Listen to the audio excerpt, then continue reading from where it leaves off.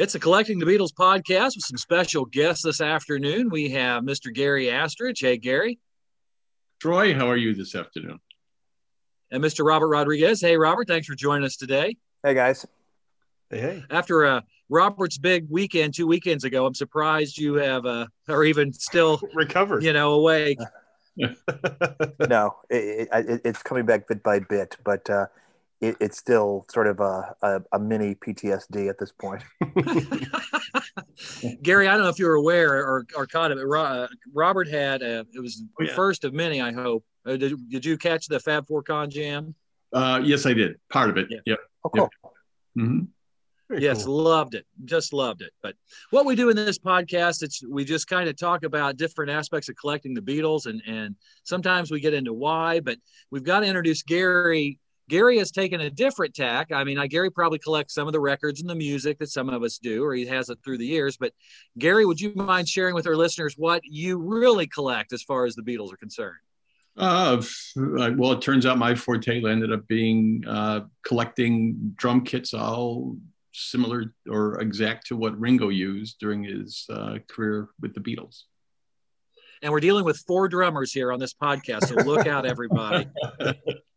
Look out. The geek talk will begin. But so, Gary, what got you started collecting? What was the bug that bit? Was it the Ed Sullivan Show?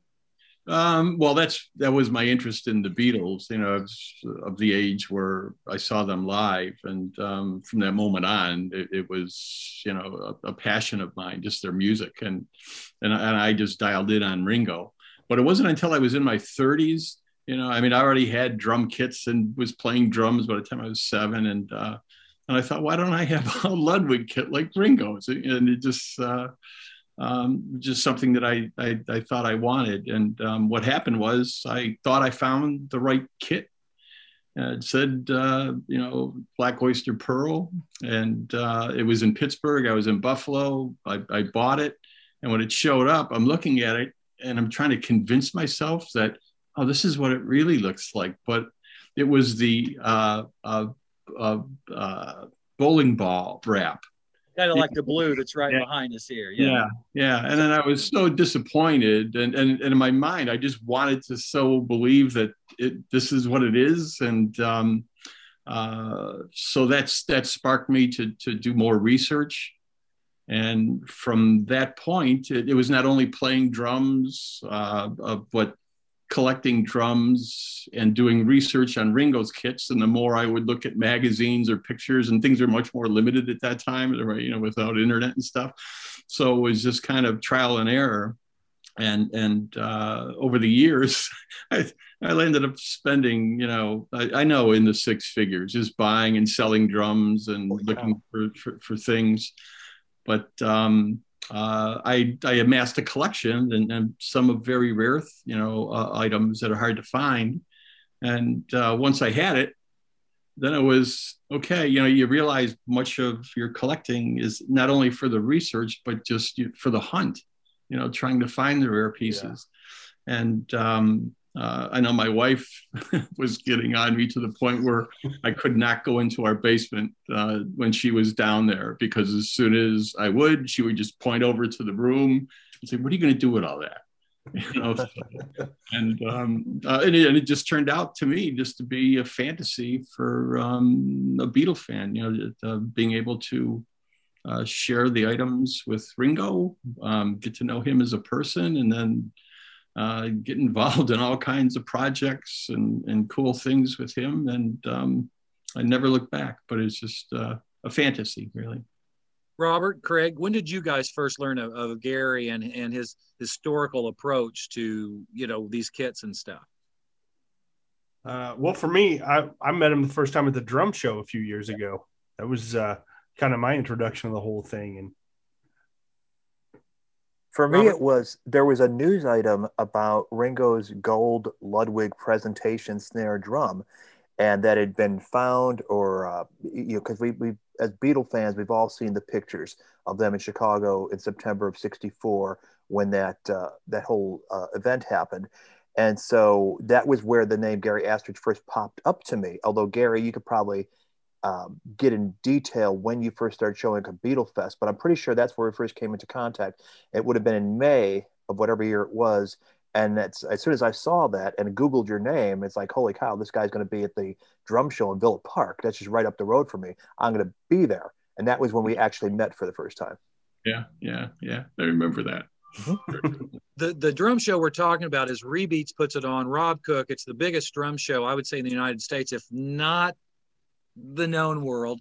But it's just a bunch of us guys go up and show up, and we trade drums and buy drums and drum each other to death and just talk stuff. And then there's a whole Beatle contingent, kind of led by Bunny, a little bit by me, but we all get together and, we fab ourselves, to the point. But now, Craig or Robert, I'm going to skip you, Gary, real fast on this, but Craig or Robert, have you guys gotten that Ringo, I'd like to have a kit like this, whether it be the Oyster Black, the Hollywood kit, and we'll get into the details of these kits in just a little bit. I would like to have it. I don't have any yet, but I would like to. Robert? Years ago, back, I would say maybe early 20s, so probably about 6 or 7 years into my playing drums, there was a music store, funnily enough, in the same town where they have the drum show in Villa Park called Perry's Music. And they would sell a lot of things on consignment. And I remember walking in there one day, not even for drum stuff. I think I was getting guitar strings because I was playing guitar too. And I noticed in the window they had a 1960s Ringo appropriate colors drum kit for sale. And it's just like your eyes get really big and you're like, oh man. Because my original kit I was still playing at the time, which was a Slingerland. And you aspire to things because you're a fan. You think, well, someday I'll have a Ludwig kit, just like Ringo's. But as soon as I laid eyes on it, it's like, wow, this is what I've been waiting for my whole life, But then it became a thing, I look at the price tag and like, well, that's not happening. And it became the kind of thing where, okay, I've satiated my interest in touching one and physically laying my eyes on one. So I know it's there. And someday when I'm rich and famous, I'll be able to acquire one of these for real. But until then, I'll play what I play. And it's like, okay, it sort of demystified it in the moment. Now that I was physically in proximity to one. And that, kept me going for years and years. Yeah, sure. Sure. So Gary, let's jump in real fast. If you wouldn't mind going us through, like, what was Ringo's the first kit we saw? If you don't mind, give us a quick history of that kit, of his Oyster Black kits. Okay. Well, Oyster Black, his first one was a downbeat from 1963, and his second was another downbeat that he obtained when the Beatles first came to the U.S. in '64, and end of '64, or actually June of '64, he picked up or was given by Ludwig a super classic. And then in 1965, in August, he was given another super classic by Ludwig for touring. So that covers the four. To jump in real fast, a downbeat kit is what they call, it's a jazz kit. It's a 20-inch bass, 12-inch tom, and a 14-inch floor tom. Right. And the super classic is the 22-inch bass, 13 mounted tom, and a 16 floor. Now, Gary, we all wish Ringo would have played Blue Sparkle. The Oyster Black wouldn't be as hard to come by. But now his snare is pretty unique, correct? Yeah, it is. Yeah, it's an odd size. It's a jazz festival, should have been a 14 by 5 shell, and his is a 14 by 5.5. And there was something that I found interesting about his first kit. It almost made me think that, when at the time when Ludwig hooked up with Arbetter, to be the distributor for the UK, I learned some interesting things. One was that Arbetter could not get any kind of sparkle kits. They were just getting, like the Oyster Black Pearl, things that weren't selling that well in the US, as opposed to the sparkle. And I noticed also with Ringo's first kit on his 14 by 14 floor tom, there was a part of it where the shell was like just flat. in the back side of it, the opposite side from where the badge is. And also on his front bass drum head, it was a type of head that would be used like on a parade drum, where it actually had mesh screening in it. And so to me, it just seemed like they were offloading some things, just sliding them in. Whether it's true or not, I don't know. But it was just odd. So, and especially with the snare, there wasn't that many around, and there aren't that many around. So that makes it very valuable to people that are in the know and really want something authentic. In your doing the research of the history of his kits, is it fair to conclude then, during the touring years at least, that Ringo only ever bought one Ludwig kit and the rest were all gifted to him? Well, actually, he bought the first two. First two. Okay. Yeah, the first two, and the second one, I don't know how the deals were made with Brian being involved and it being a group, but it just seemed like a lot of equipment was being thrown at the Beatles once they hit big. Rickenbacker, Vox, eventually Fender. Yeah. I didn't know if Ringo was in on that action as well. Yeah, well, it's going to escape me now, but there was a person that worked for Ludwig. And I feel bad that I can't remember his name, but he was given the task to be the liaison, by Bill Ludwig, to work with Ivor Arbetter and Drum City and Brian Epstein. Mm-hmm. So the cool thing that I did not know was that when the Beatles were getting ready to do their first tour, there was the question of how are we going to project sound, because Ringo just had a jazz kit. Right. So I did not know that Ludwig started actually shipping over different sized drums for Ringo to try. He even tried a bass drum that was like 24 inches, 14. And then he just simplified, just saying, no, just give me a super classic kit. And that's how that came about. But there was a lot more to it than I ever realized. And Dick Shorey, that's the guy's name. Okay. Yeah, Dick Shorey. The guy is just a wealth of information, still very sharp. And he's in his 80s. And he's just a gold mine of information. And every time he would bring something up, he would just start thinking and just spew information that he thought was irrelevant. But the opposite. In your experience, Gary, I've never heard of the 24. Him trying out the 24. Yeah, isn't that amazing when you think about it? Yeah. Oh gosh. Yeah. Is Ringo as fussy about his drums as he is on A Hard Day's Night? I'd say yeah, and that gets into the whole technical thing.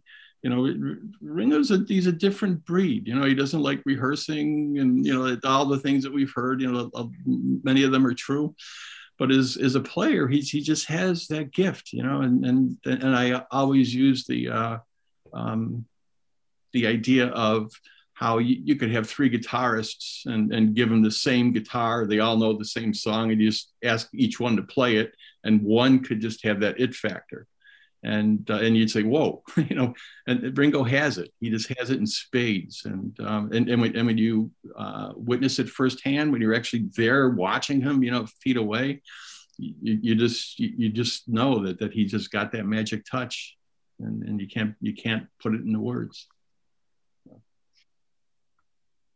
Gary, I dropped out for just a minute there. I lost my connection. But did you talk very much about the jazz festival? How many has Ringo had?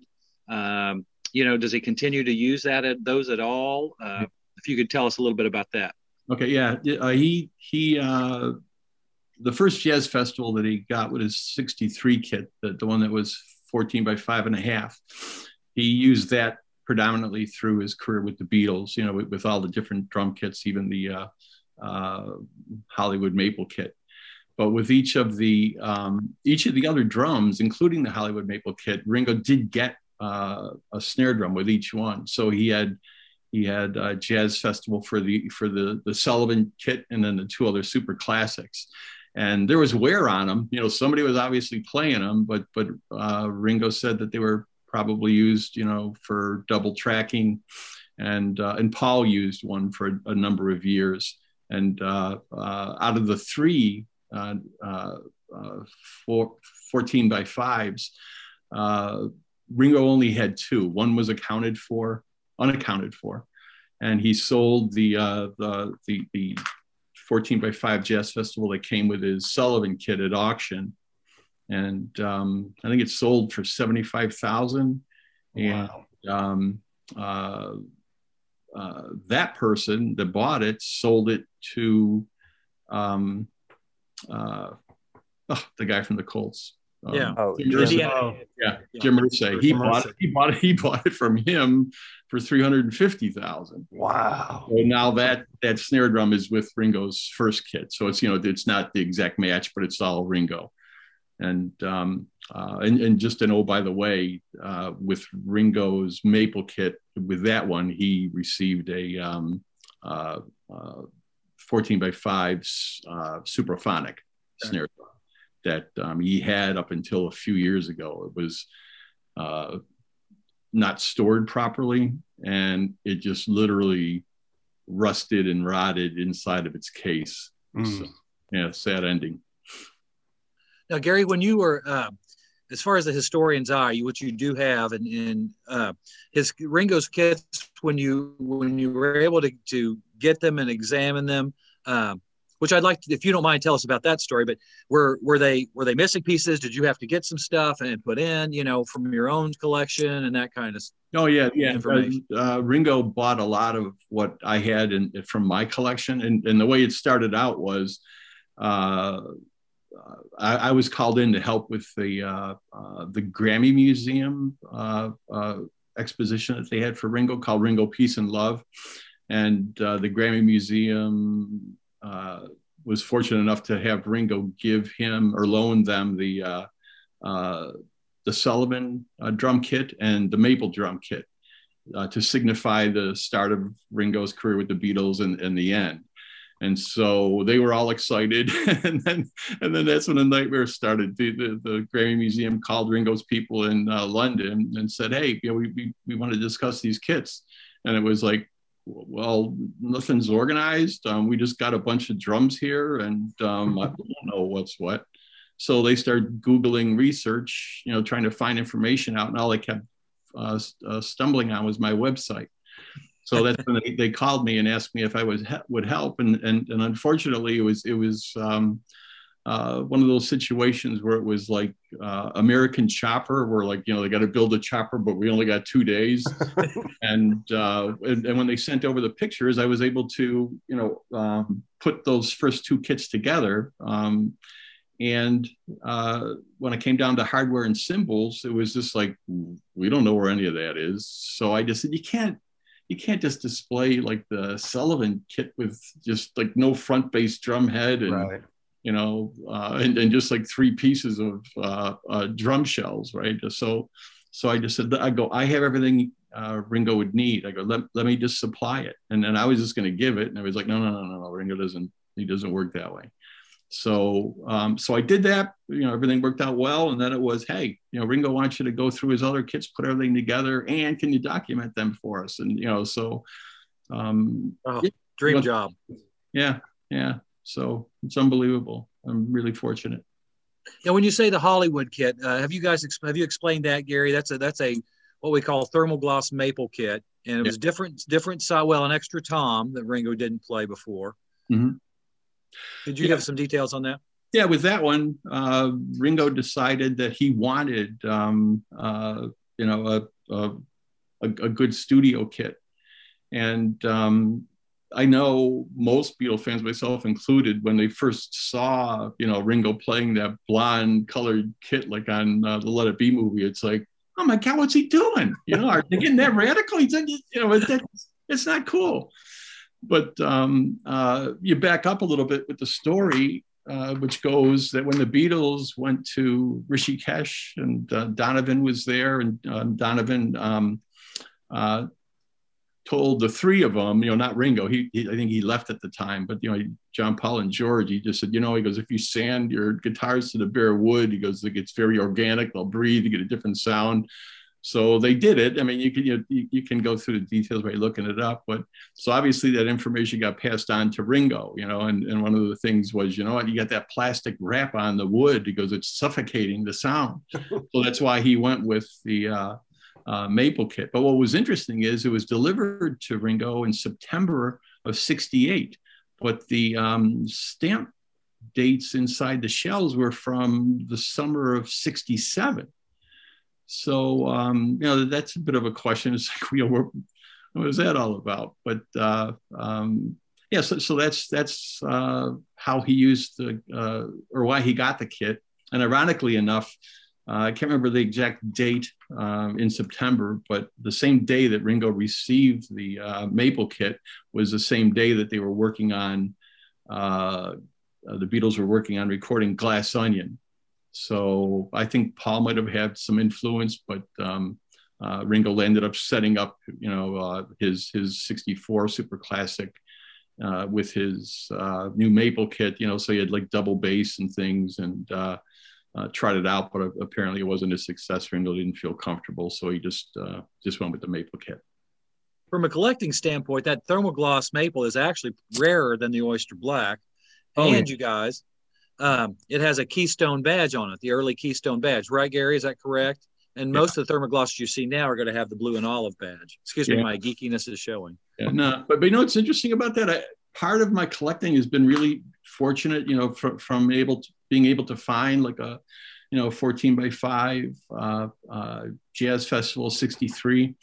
And as of today, I also found and have 3 1968 maple kits, and wow. And one I just found. I mean, just literally, I just got it last week. But there's wow. Yeah, and the only thing is it's got the dial up, So, but they're extremely rare, really hard to find, and even with Ringo's, with the ones even that I have, they're not exactly his. With his being '67, the 3 plies are maple on the outside, poplar in the middle, and mahogany on the inside. And everything else that you get now is like, even in the early '70s, it's all maple, poplar, maple. So, are the interiors clear on those drums, Gary? No, his aren't. His are white too, which is okay. Another point. Yeah. So for those of you who don't know, Ludwig coated the insides of their interiors of their drums with they called it Reso Coat, and it was a white paint, helped to make them drums resonate more, made them louder. Yeah, right. So, but much more organic. So. Yeah, that's the only set I have is that '68 set, and they have that in there. So, wow. So does Ringo still have his Vista lights? They were sold at auction. Oh, okay. Recently? In 2015. Okay. Yeah. The kit that he plays in the Ringo special, the concert sequence at the end. Yeah, with Agner Rats. Yes. Yeah. And, that was another interesting thing too for me is that I was asked to help with a big auction that Barbara and Ringo had in December of 2015, and so Ringo auctioned off his first Ludwig kit, which freaked me out. But when I realized he was just doing it for the right reasons of his, raising money for his charity, the Lotus Foundation, I got it. But then it was, Ringo just went through a lot of what he had and decided, what he wanted to get rid of. And then I was brought in to a room. It was just like drums and stands and everything mixed up. And as I went through the stuff, that was going up for auction, I'm going through boxes and I'm going like, hey, this is the top of the dual tom stand from his maple kit. And they're going, really? I'm going like, trust me, it is. So it's like, well, let's put that out to the side. And then I found other items, from his cymbal stands and the snare stand from his Premier kit. Wow. So yeah, I'm finding all this, and then everybody, I'm sure at the Grammy Museum or at the Julian's auction house thought I was whack because every time they would come in and I'd find something, I'd be crying. They're going like, "This guy's unstable," but it was cool, you know. Well, Gary, I know you also went down, and I mean, even like the flat base stands, were those all still there, like for that first kit, or did you just have to rummage around? Yeah, a lot of it had to come from me. But as we find things, it's been a dry spell lately. But as we find things, obviously we determine what kit it was from, and then we'll take out whatever I supplied, and then put the original in with this kit. So, yeah. Well, there are collectors out there. There are Beetle fans and collectors out there that, I mean, they will go down. Well, that's not the right wing nut on that symbol. I mean, seriously, the minutia. Yeah. And thank God I did this, because when we were working on the first kits, we were taking all the parts off, and as I tried to explain, things are really stressful. So we took everything off. I kept everything organized, so I knew where it came from off the drum. And then sure enough, though, as I'm telling the story during one of my talks, it's like, any questions? And then there was, well, the guy might be listening, so I can't say. And then the geek says, but this person says, when you took the kit apart, did you take every nut and bolt and document it and so that it would go on the right place, back on the drum? I'm going like, geez.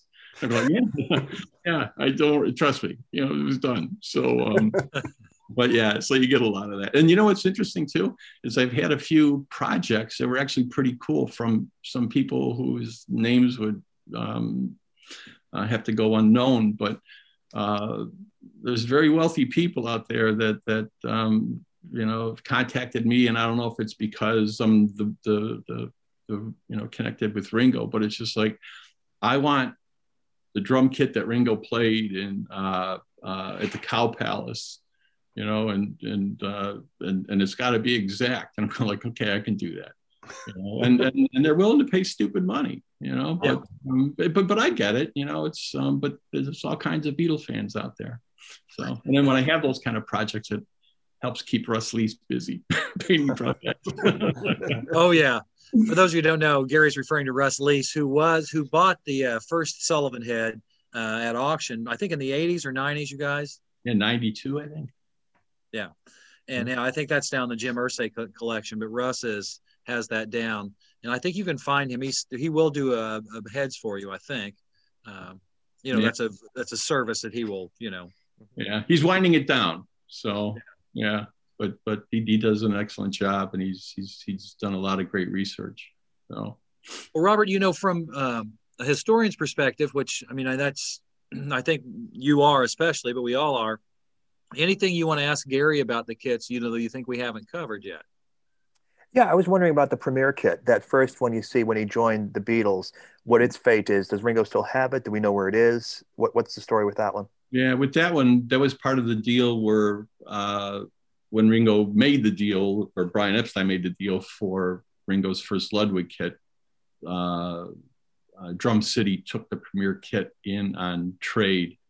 So I actually met the guy who refurbished the kit, and his name is Dave Golding. And he worked at Drum City, started in 1963, working in the back room, like, unpacking drum kits and refurbishing things. And he left in 1967 as was a position of store manager.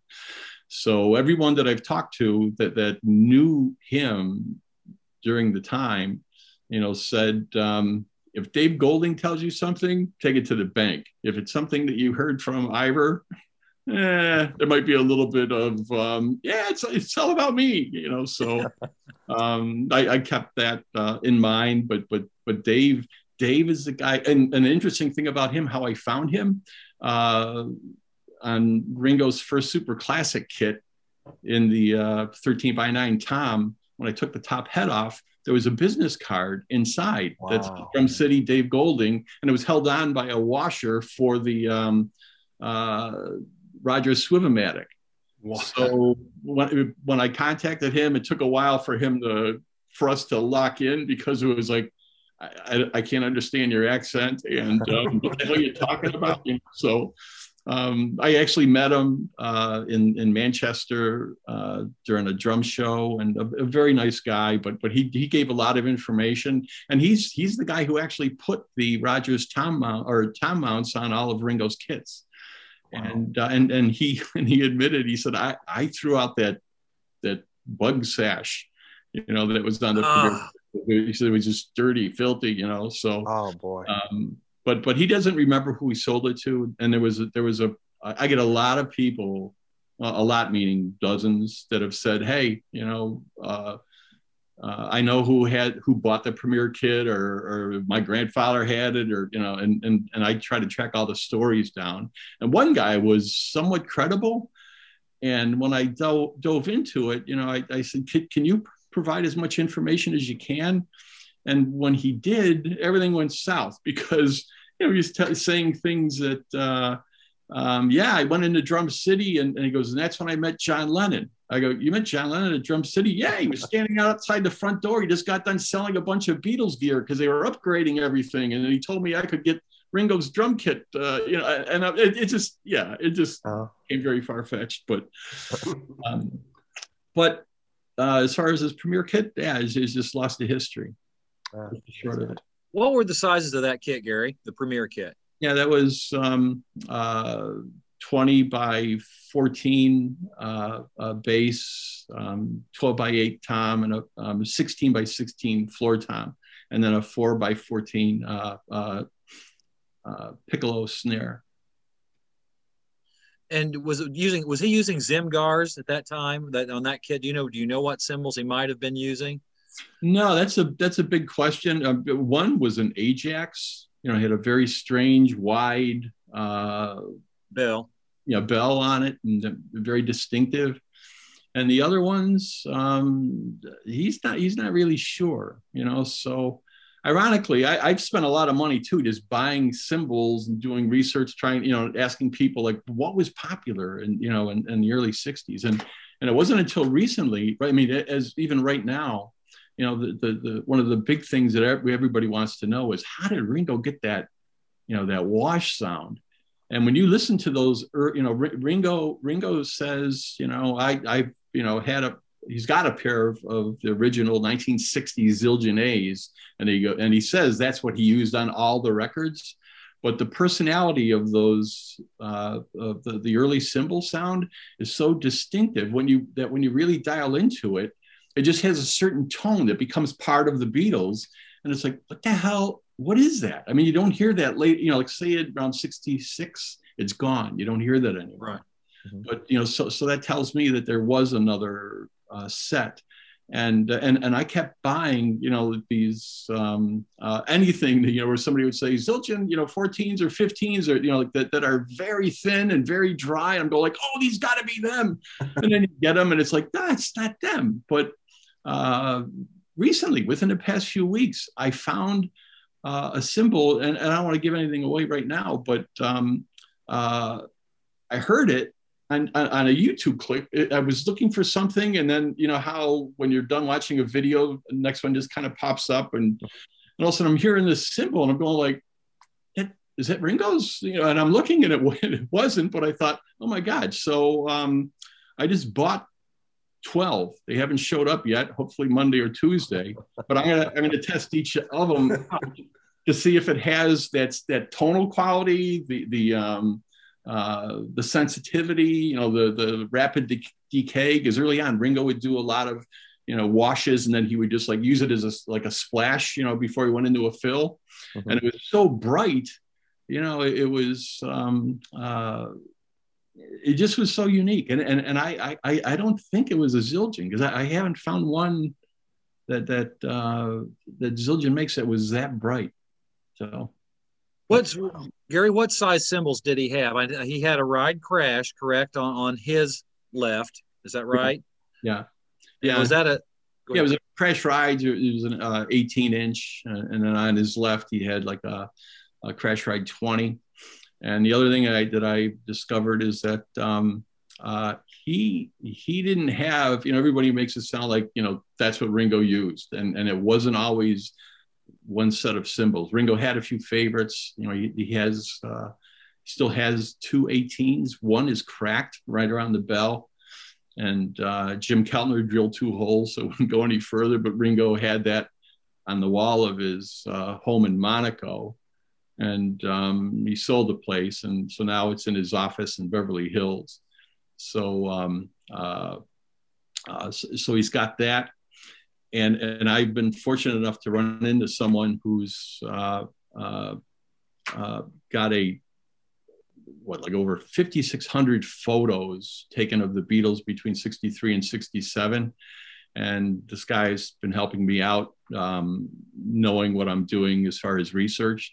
So he's given me a number of photos where you just kind of crop them down, and they're all high res, so you could see what Ringo used, and some you can't see the stamp dates, and it's frustrating. But you can just tell by the lathe cut or the shape of the bell. It's like, wow, Ringo had a lot of different symbols. And the cool part is, with this guy's collection of photos, a lot of them unpublished, he's given me the photo date. So you obviously can go on there and find the information to say, oh my God, this is when the Beatles were working on, Sgt. Pepper, specifically on that day. So it's like, this was a symbol that he used. So that's given me a lot of research, but it's been time consuming. And when I talk to Ringo about it, I always find myself shooting myself in the foot, because I think he would be more open if I just asked, but I'm always conservative of his time and being respectful. And a little side note, that the nice thing is with Ringo is, it's everybody usually gets the don't talk to Ringo when you meet him about the Beatles, unless he brings it up, but don't turn it into an interrogation if, once that happens. But with he just knows me as the guy, who he'll even say that knows more than he does about his drum kits. And it's embarrassing sometimes the way he'll say that to people if I'm around. But when I ask him something, he doesn't give me an answer right away. He really thinks about it. And so if I share photos and things, he'll think about it, and then and I'll get an honest answer.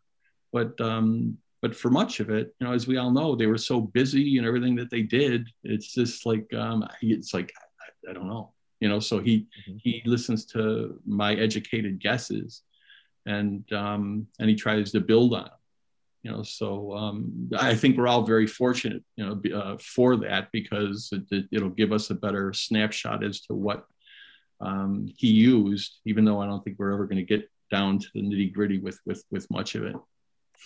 Sure. Speed King pedal. Usually he uses Speed King pedal throughout the Beatles run, correct? Yeah. Mm-hmm. Which you hear the squeak of on a lot of early recordings. Yeah. Oh God, isn't that true? Yeah. So I guess it's established then that what we hear on the Please Please Me album is the premiere kit. Yeah, definitely. Yeah. And then the other thing that I found interesting too was that on even though we don't have that one, with all of his other ones, he never changed his drum heads unless he had to. I mean, because they were just so, I think I play a lot, and they don't come close to how dirty and worn his are. But then I take into account, he was chain smoking at the time, and God knows how many ashes he pounded into the heads. But but it's just extremely interesting, and that's why I'm glad to share this with you guys, because if my wife was in the room, she'd be rolling her eyes and saying, "Oh my God."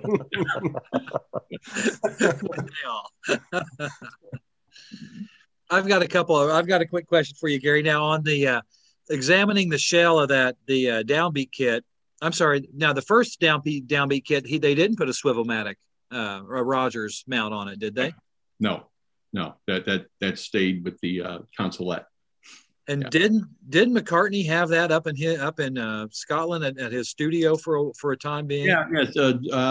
McCartney borrowed. He thought he was borrowing, I guess, a kit that was supposed to be put together. Oh yeah, because he had it for a long time, from I think '69 until '82. But he took the tom and bass drum from Ringo's first Ludwig kit, and the snare drum, the Jazz Festival that came with the Sullivan kit, and that floor tom.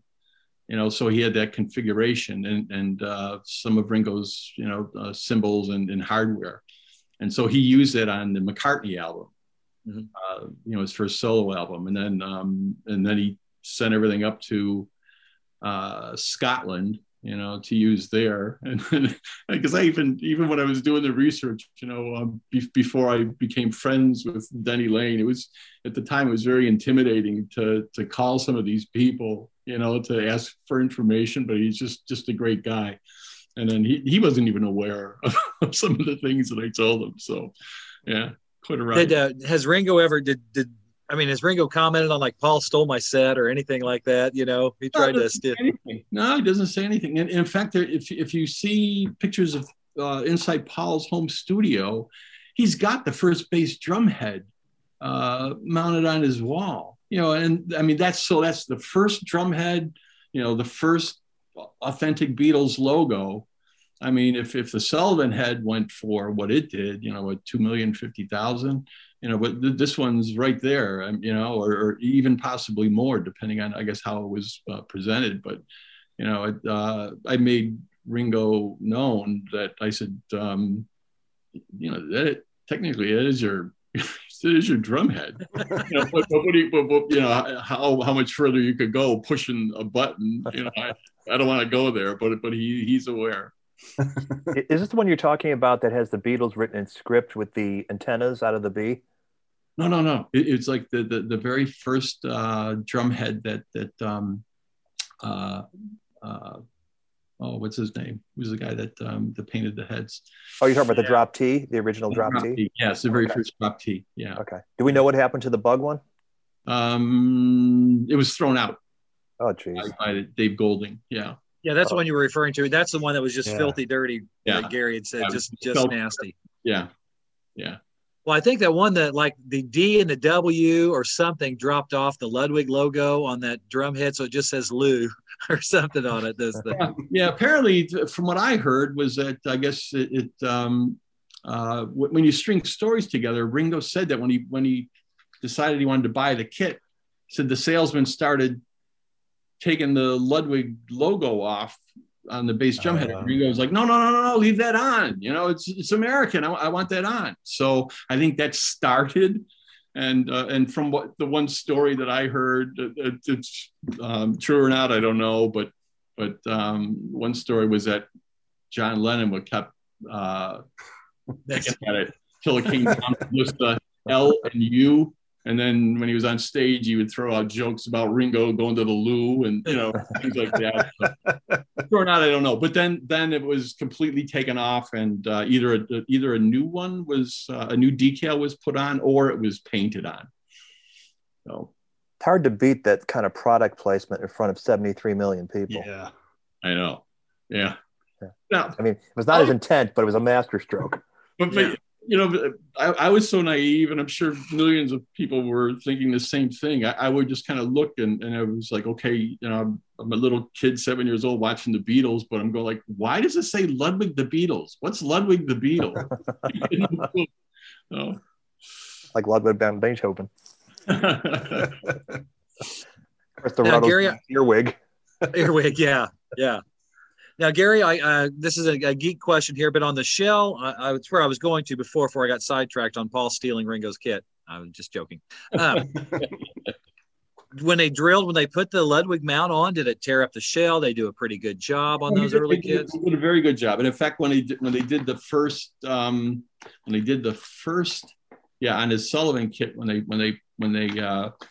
was when the Beatles returned, from the U.S. back to the UK, the beginning of March, I believe it was, or somewhere around there, is when the Beatles were going to start filming for A Hard Day's Night, and that was the reason they got the Sullivan kit. They wanted two kits identical looking, so one could be used in the studio, one could be used for the movie.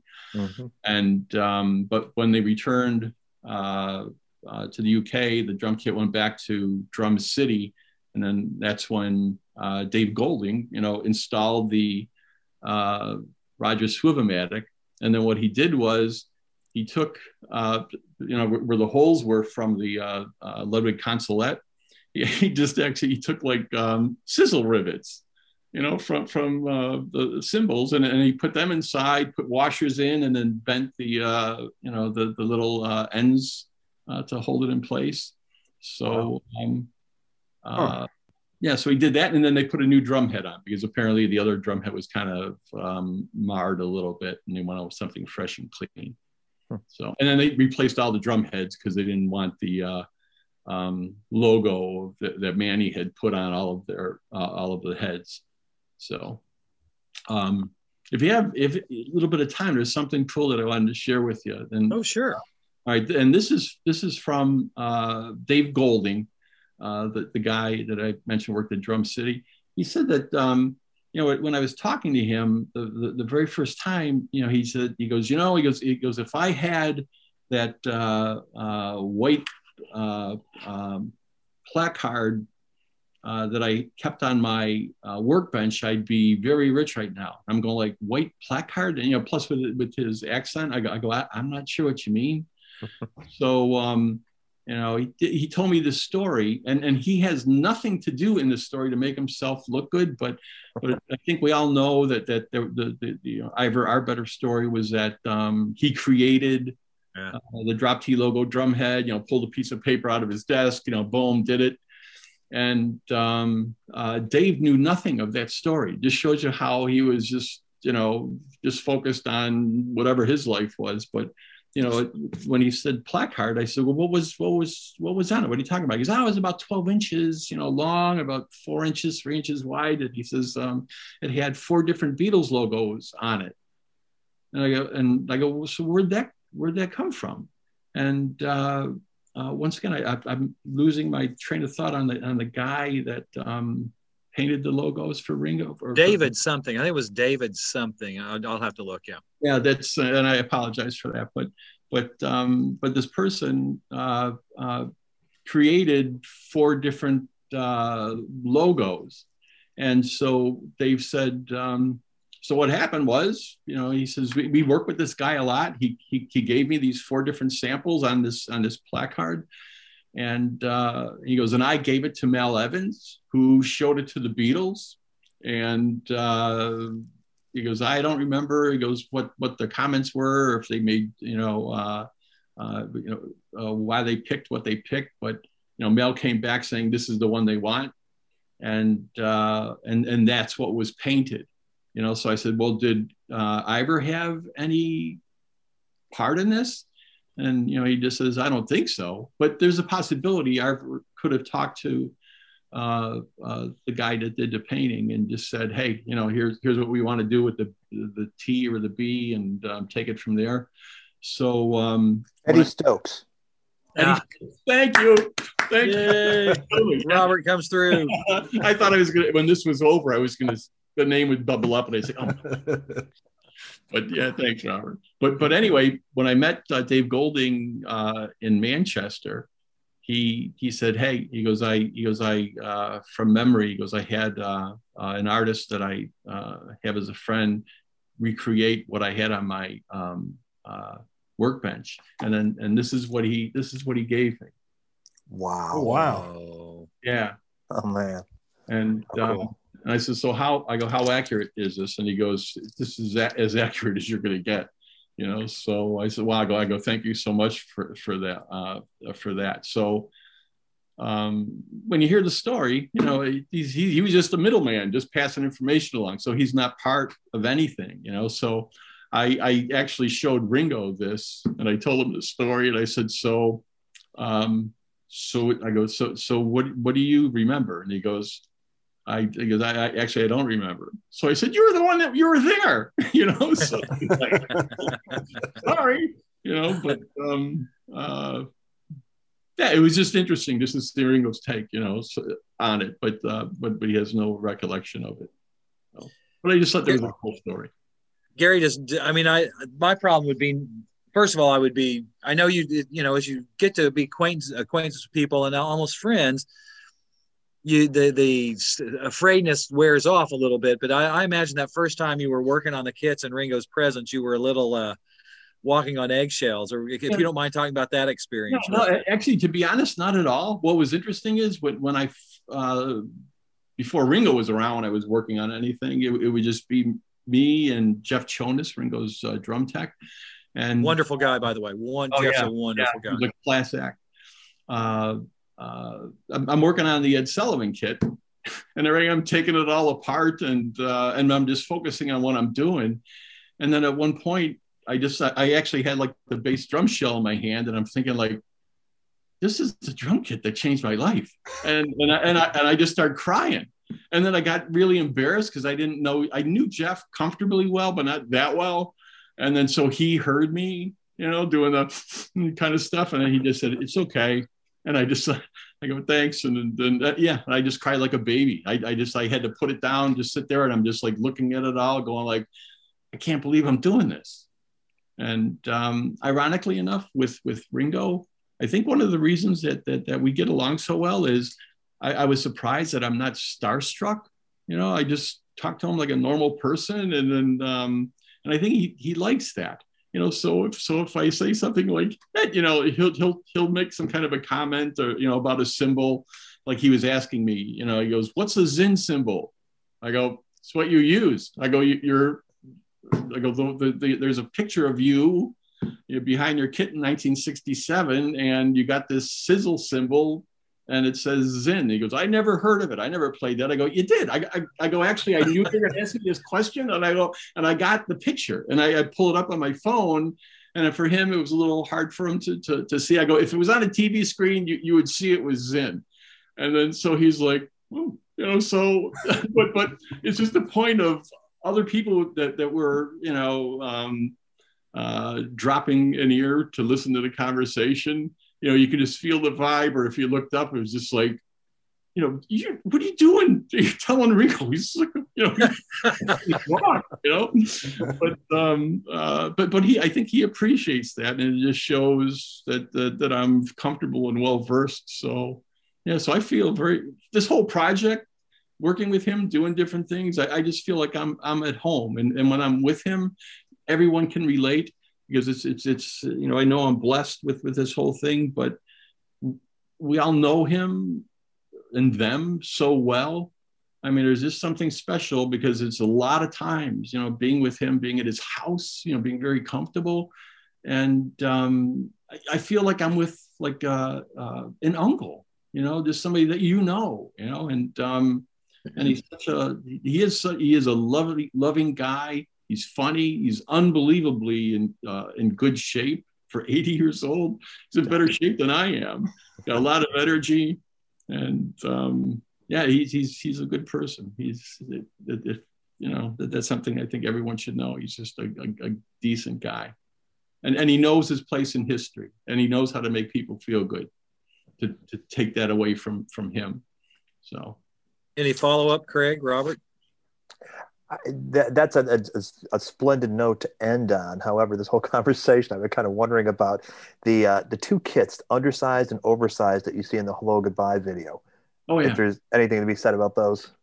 Yeah, the small kit was. I always thought that was a Ludwig kit, but it was actually a drum kit that was made in Japan. Huh? And you could not get away with this today, but it is what it is. It was called the midget kit. And with the oversized silver sparkle, I mean, I think most of us just thought, he just bought something big just for the video because you never saw it again. Right. But Ringo actually, he said he actually ordered the kit special. He goes, I just thought, big kit, big noise, but he said when they set it up, and I have some pictures of him behind that kit, but when it went up for auction in 2015, but he looks so tiny behind it. And when you physically see him sitting down and then having his legs, trying to straddle the snare drum because he just said, he goes, I couldn't reach the bass drum pedal and the hi-hat pedal. He was with this big 20-inch snare drum, and actually seeing that he couldn't, it was just like, wow, okay, but he did buy it with the intent of using it, and it did have some wear on it, and he just said the same thing, that it had to have been used for double tracking. So yeah. Okay. If those sizes were huge. I think it was a 26 or was it a 28 bass? Do you remember what they were? I don't remember off the top of my head, but it was big. Yeah. If you go to my website, I got the information on it there at ringosbeatlekits.com. So cool. Yeah. And also Gary has some, I did have some posters and some other pictures of the kits. Those may be sold out now, Gary, but all that goes to benefit the Lotus Foundation on your website, correct? Are any of those still available? Yeah, there still is. In fact, we're just going to be reissuing the timeline poster. So, that one really is selling well. And then and the other thing too is Ringo, I never get big batches, obviously, because of the value, but he'll autograph posters, that I sell, and obviously it's just more money for the Lotus Foundation. But it's just cool for me because I just know he doesn't do that. He just does not sign anything. So for him, not only to sign those for me, but even when he approved, for me to be in on the poster. I mean, that wasn't my doing. It was the graphic designer that took that liberty. And Ringo, I was nervous thinking, oh my God, everybody's going to freak, and he's going to freak thinking, okay, it's just a matter of time before Gary's doing the, hey, look at me, but even before I had a chance to say something in my defense, I got a call just saying, hey, Ringo liked the poster, he approved it. I'm like, really? Seriously? I go, why would he do that? And he goes, because he likes you and he loves you and he trusts you. So, and it was his way of thanking you. So, nice. One more question, Gary. Another geek question here. What heads was Ringo using originally on those? On those kits. Was it a Remo? Was the Ludwig brand? And do you know what he's using on his sets right now? Yeah, right now it's Remo. Early on, he said with his Premier kit, he said that those were calfskin, and the Ludwig heads were on most of his kits. Some didn't have logos, so I don't know what that would have been, but as far as feel, the thickness and stuff, they look just like a Ludwig Ambassador. An Ambassador, yeah. Now, famously, Ringo has said that when he got that Hollywood kit, which is the thermal gloss maple kit, that he had put calfskin heads on there. Yeah. Like the tone up. Were those still on when he has them. Actually, that's what it was ordered with, because it was like all natural, right? So it's wood and things. But then what happened was there's a lot of pictures you see, whether it's the rooftop or right after they did the rooftop sessions and they finished up in the Apple studio. He's got Ludwig heads on there, but I think Mal changed them out because he knew that they would go out of tune when they're up on the roof. So. But for the Abbey Road sessions, those are all calfskin, included. Yeah. Another question here about the heads and tuning. How did he like those drums tuned? Now, the way I understand it, Mal tuned a lot of the drums.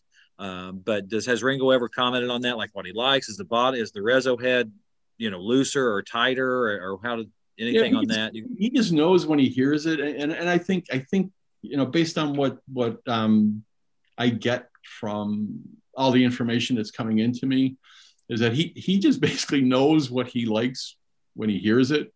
So it could be not only Mal being involved, but the engineers, mic placement, their tuning, or being involved in it, and but.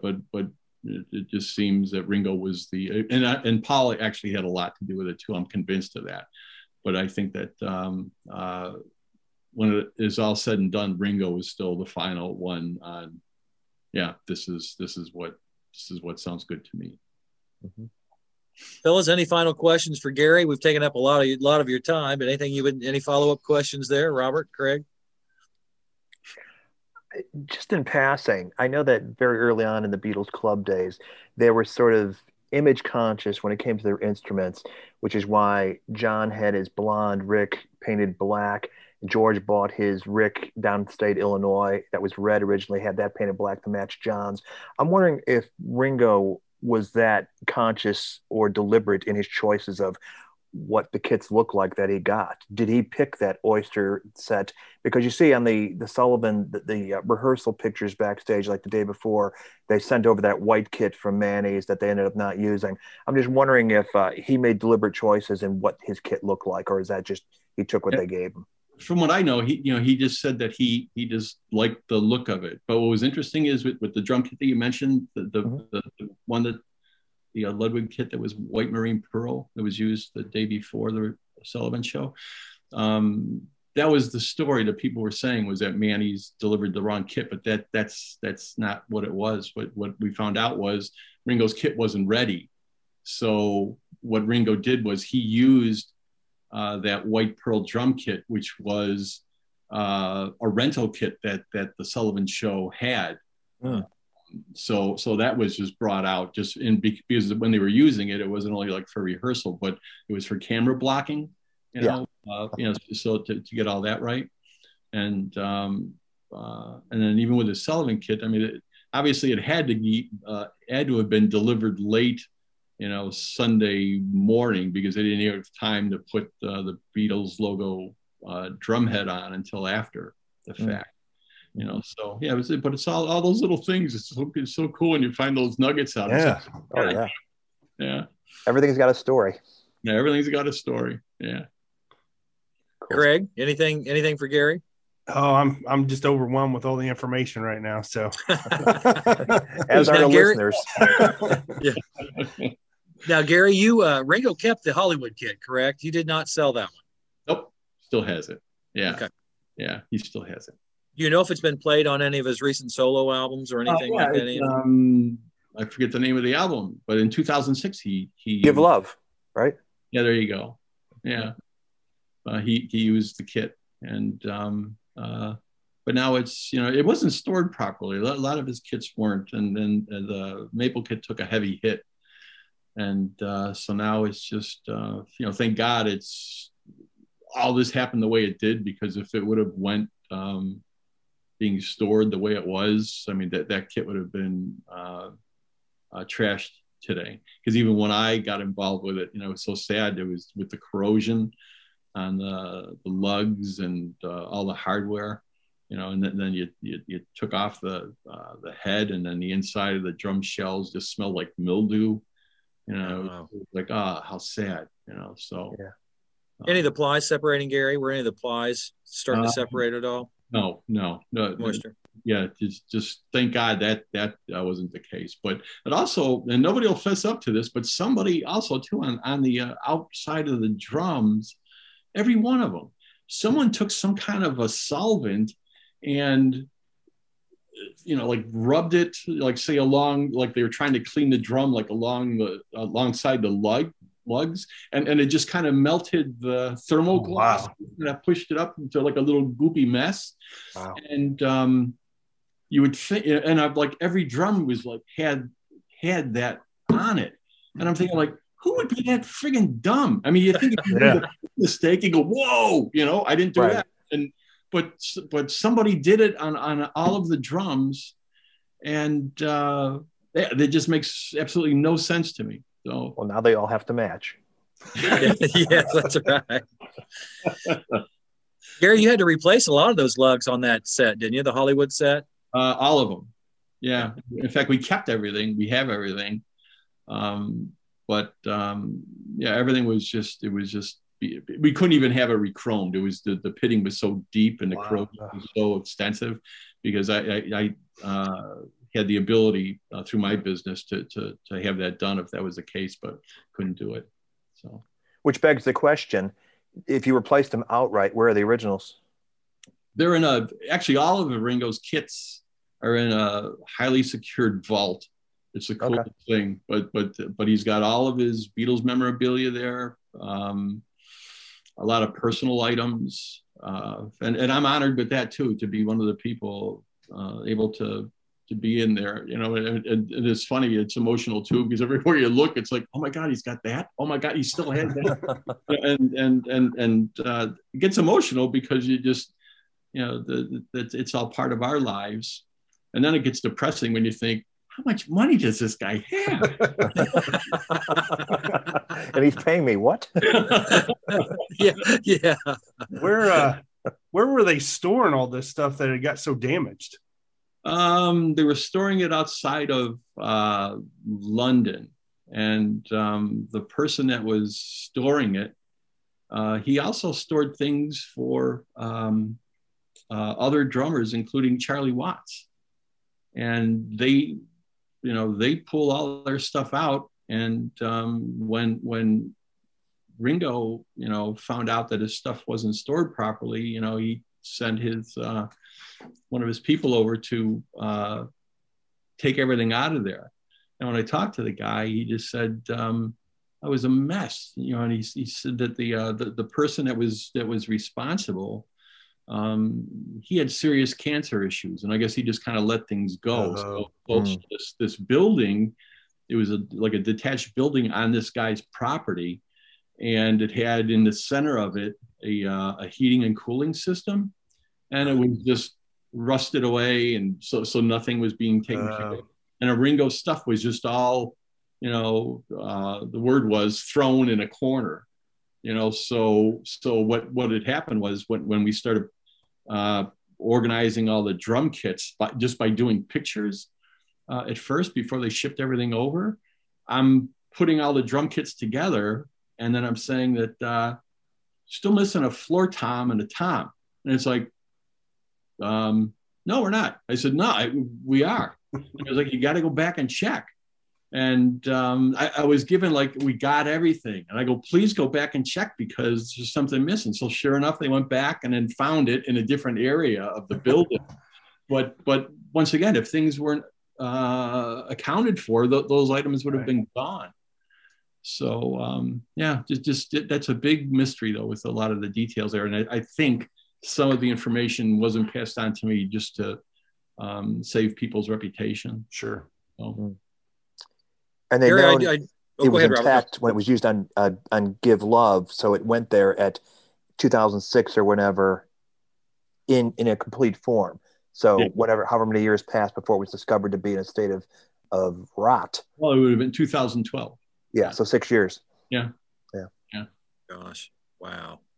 Well, Gary, a real fast question about the Jazz Fest. Ringo's Jazz Fest, the hard to find one.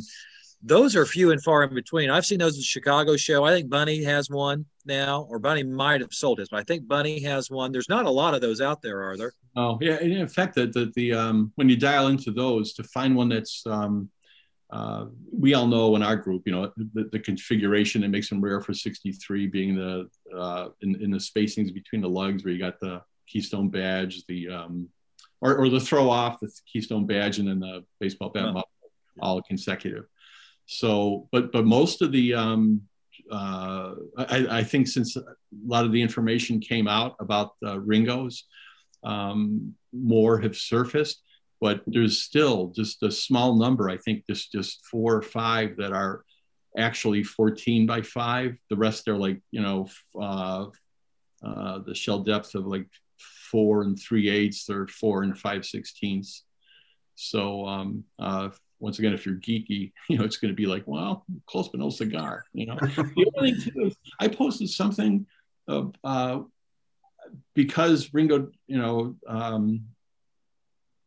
allowed me to have everything right.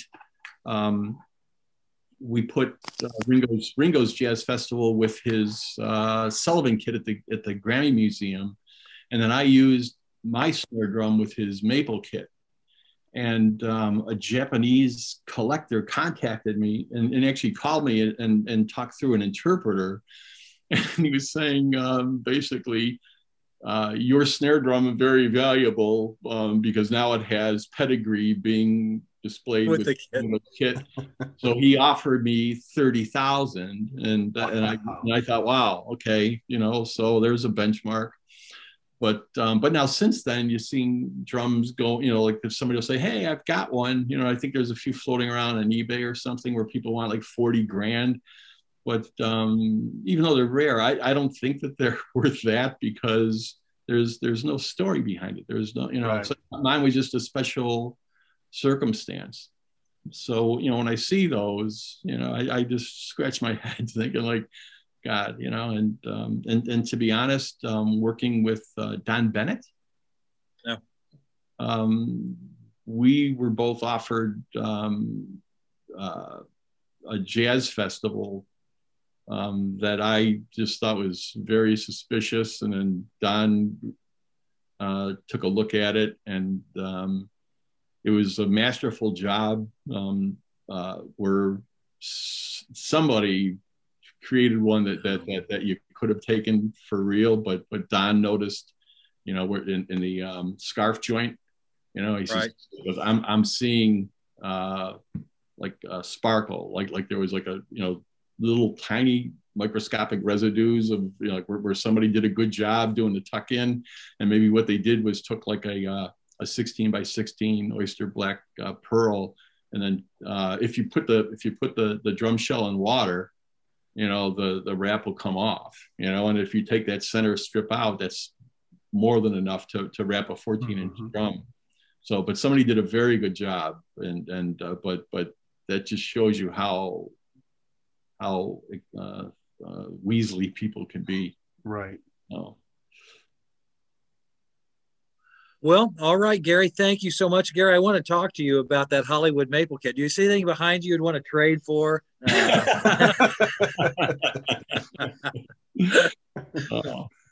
But thank you for being here. Gary, again, tell everybody your website. Yeah, website is ringosbeetlekits.com. So it's RINGOS, Beetle singular, and then kits.com. So I've got a lot of cool information there. So. And also you have the posters and the history timeline and some really cool stuff there. Yeah, there's a store, and I have a symbol page that there's no information there yet, but it's going to be coming soon, at least to get some of the information out that I know is solid. So there you go. Somebody froze up. I think Troy did. Yeah, he did. Oh, he did. Well, good. I'm going to jump in with one more question. Yeah, go for it. Say, Gary, you're familiar with that Beatles photo shoot after Ringo joined in '62, where they're kind of doors and there's like a wrecked car behind them. Oh yeah, and yeah, okay. Ringo's got a thin snare there. Do you know what that is exactly? Yeah, that's his Premier Royal Ace. That's the snare drum that came with his Premier, that he used with his Premier. Okay, so that's the Please Please Me album, Please Please Me single snare. Okay, cool. I'd wondered about that, but I wasn't sure because you never see that good of a picture of it anywhere else, and I was wondering if that was just a prop. Yeah, no, that's what it is. So cool. Yeah, very cool. Good question. He's still frozen. Oh, he's gone now. He's gone. No, I'm back. The conversation was becoming tiresome. My internet connection here, fellas, is my internet connection here in the hills of Washington County it can be pretty sporadic at times. So I had to get my thank you. Appreciate it. Gary, are you planning on going to the Rebeats, the Chicago? Oh yeah, I've been in contact with Rob, so I'll be there. And I guess he's not going to be doing any having anybody do presentations and things, but I'll be there along with who? Jim Catalano and a few other people, but just to, I guess he's going to have some time slots where we just be available to people to talk. So cool. Yeah. I think Don will be there again. I'm not for sure. Bunny Carlos kind of up in the air yet, where everybody's kind of a little hesitant. But I think we're planning on going. So I think, Robert, you're going to head over with us, aren't you? My backyard. I have no excuse not to.